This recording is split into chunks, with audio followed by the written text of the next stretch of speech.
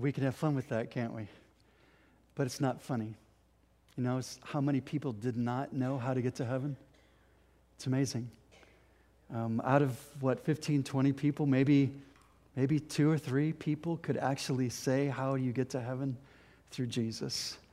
So we have a world of people walking around just doing life and not thinking about eternal life. And they have no clue that there's an eternity that's ahead of them. And that's our job. That's what John 3:16 is about. It's about not only knowing ourselves how to have a right relationship with God through Jesus, but it's also the responsibility that we have to know what the good news is and to be able to share the good news with other people. That's why we've been on this 8-week series, just making camp in John 3:16. Jesus and his disciples were walking along a path in the countryside of Judea when suddenly a young man ran up and knelt before Jesus. "Good teacher, what must I do to inherit eternal life?" Jesus replied, "Well, why do you call me good? Only one is good, God. Well, you know the commandments. Don't murder, don't commit adultery, don't steal, don't lie, don't defraud each other in business, don't dishonor your parents." "Well, teacher, all of those things I have kept from my youth." Okay. Jesus looked at him, and this is an amazing statement. It said that Jesus loved him. Isn't that amazing? "Well, one thing you lack. Go and sell everything you have and give it to the poor, and you will have treasure in heaven. Then come and follow me." Then the man's face fell, and he went away sad, for he loved the God of money more than he loved God, the giver of wealth. What does eternal life mean? Pastor Dan, I remember you saying last week that everyone will be resurrected, that everyone has eternal life. That is true. We just read a passage together as the community of God in Daniel. Some will rise to everlasting life, and some will rise to everlasting shame and contempt. If you notice in Daniel, in our text in John 3:16, everlasting or eternal life is always in contrast to something else. It's always, as we say, juxtaposed. It's set aside one thing or another. And that setting aside helps give definition to one or to the other. Everlasting life or everlasting shame and contempt. Everlasting life, or in our text in 3:16, perishing. So we have to start by looking at those two words, eternal, everlasting, and life, and trying to figure out what those two words or that short phrasing means. In generality, we'll look first of all at the word eternal and everlasting because it is a general statement with limited understanding. It speaks to both the righteous and the unrighteous, the lost and the found, the saved and the unsaved. We have all been created to be eternal beings. Everyone enters the reality of who God is at death or when Christ should come and judge. We all enter into a doorway, one that leads to life or one that leads to juxtaposed death or perishing or whatever words you want to put in there from the Scriptures. The generality is that word eternal or everlasting. It's actually part of the character of God. That's why we have to speak about it in generalities, because we don't understand those God words. Infinite, omniscient, omnipresent. What are those words? Well, they're God words, which means we only have a limited idea of what it means. So when you say to me that I have everlasting life, what does that mean? I don't know. Because I can't say it goes on forever and ever and ever, because that still puts me in my world, in my time frame. Does that make sense, church? I have to look at this from God's perspective and who He is. And so I want to do that just very quickly. It's about who God is and then connected with that. Genesis, if you would please, the 21st chapter and the 33rd verse. Abraham planted a tamarisk tree in Beersheba, and there he called on the name of Yahweh, the Lord, who is also known as, church, the eternal God. The eternal God. Moses claims this as well in Deuteronomy 33 and 27. The eternal God is your refuge, and underneath are, church, the everlasting arms that never give up, they never give in, they never get tired. They're arms that I'm not connected or associated with. I don't know what that means because my arms get tired. So this is something about God, something incredible, something desirable that God has for us. He will drive out the enemies before you, saying, destroy them. Deuteronomy 33 and 27. God is eternal. He has no beginning and He has no end. I don't understand that.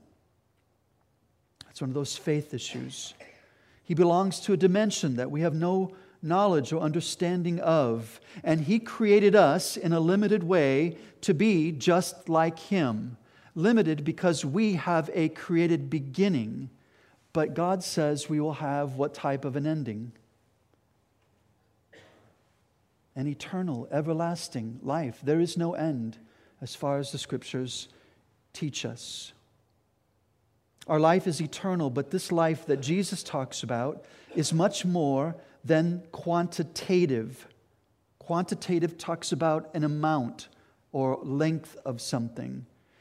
We actually, when we speak of everlasting or eternal life, we're actually talking about not only the qualitative, but more importantly, the qualitative. Quantitative, long, duration, length, quantitative or qualitative, the quality of life. And you know this with me. As we get older, or if you have, for example, a terminal disease or something that there's going to be a shortened lifespan for you, we know the difference between taking medicines or doing something that extends our life, which is quantitative. I'm going to have more days, more years. Some people desire that. Some people don't desire that. They desire to go home and be with Jesus, and they're looking not at the quantity, they're looking at the quality of life. I want the quality of life, not the quantity of life. So when we look at the passage in John 3:16, when we're looking at that God will give us everlasting life, we're looking at those generalities of not only quantitative, but qualitative life that God gives to us. Listen to the words of Jesus in John 10, very familiar passage with most of you. So Jesus again said to them, truly, truly, I say to you, I am the door of the sheep, the entrance. All who came before me are thieves and robbers, but the sheep did not listen to them.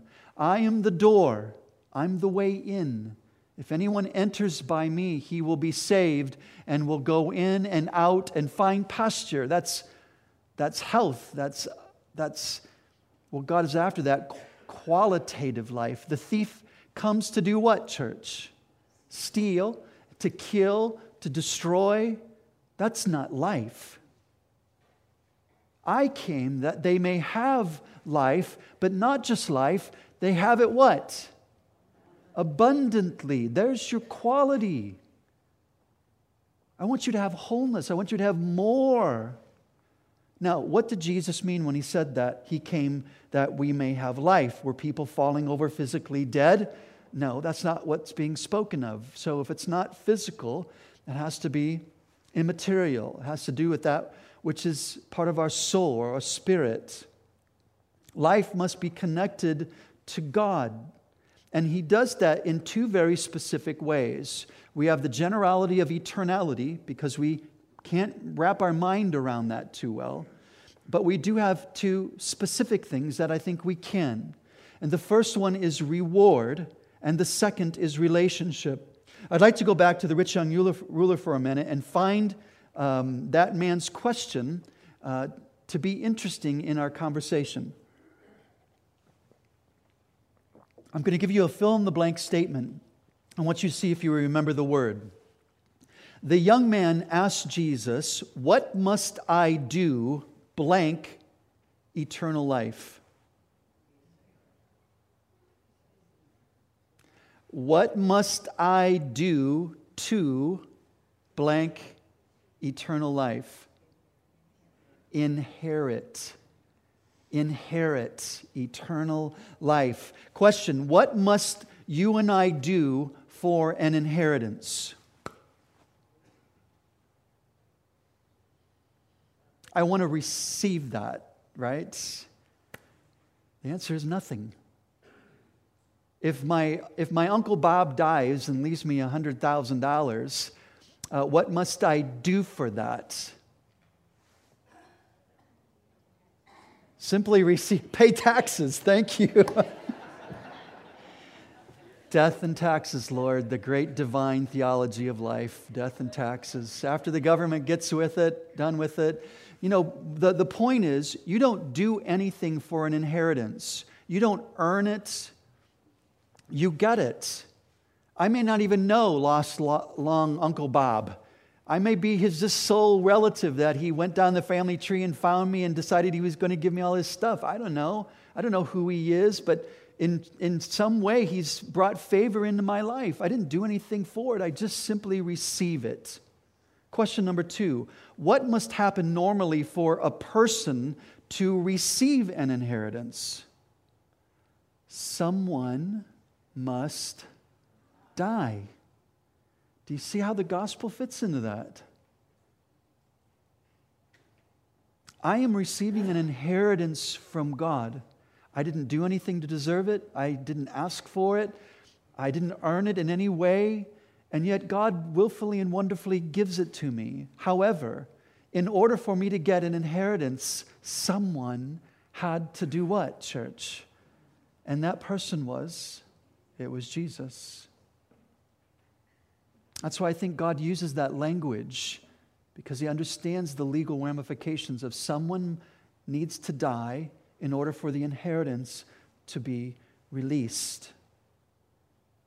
The problem with people is that they still think they must do something to receive eternal life. Some work, some action that will appease God, to go to church enough, to give enough, to be a good enough person. If you listen to the interviewers on how people think they're going to get to heaven, be nice to your brothers and sisters, do good things. 3/4 of them just didn't have any idea. Secondly, they either bypass the death of Jesus or they add their work to Him. It's a false gospel. I can get to God some other way. No, you can't. Jesus is the only way, the truth, and the life. No man comes to the Father but by Him, by Jesus Himself. It is exclusive. It's not inclusive. You must come through Him. He is the door in. When I was in the Middle East, I was actually asked to teach on this passage. I was out in the middle of the Syrian desert. I was in a monastery called Deir Mamusa, the mountain of Moses. It was, I don't know how many hundreds of feet. All I know is that the temperature at the bottom was about 90, and by the time I got up to the top, it was 40, and I was out of breath because we had to walk. But you could look down on the desert, and you see these little bitty lights at night. And the next day, as we left that place, we came down. I was asked to do a devotion in a sheep gate. A sheep gate is very simple. It looks like a square, fairly high wall, and there's only one entrance. Does that make sense, church? So if you can think about the altar area, Jesus is the sheep gate. There's only one way to get in and there's only one way to get out. And guess where Jesus stands? Right here. Because He is the what? He is the door. He is the only way to get in. He's the only way to get out. There's protection there.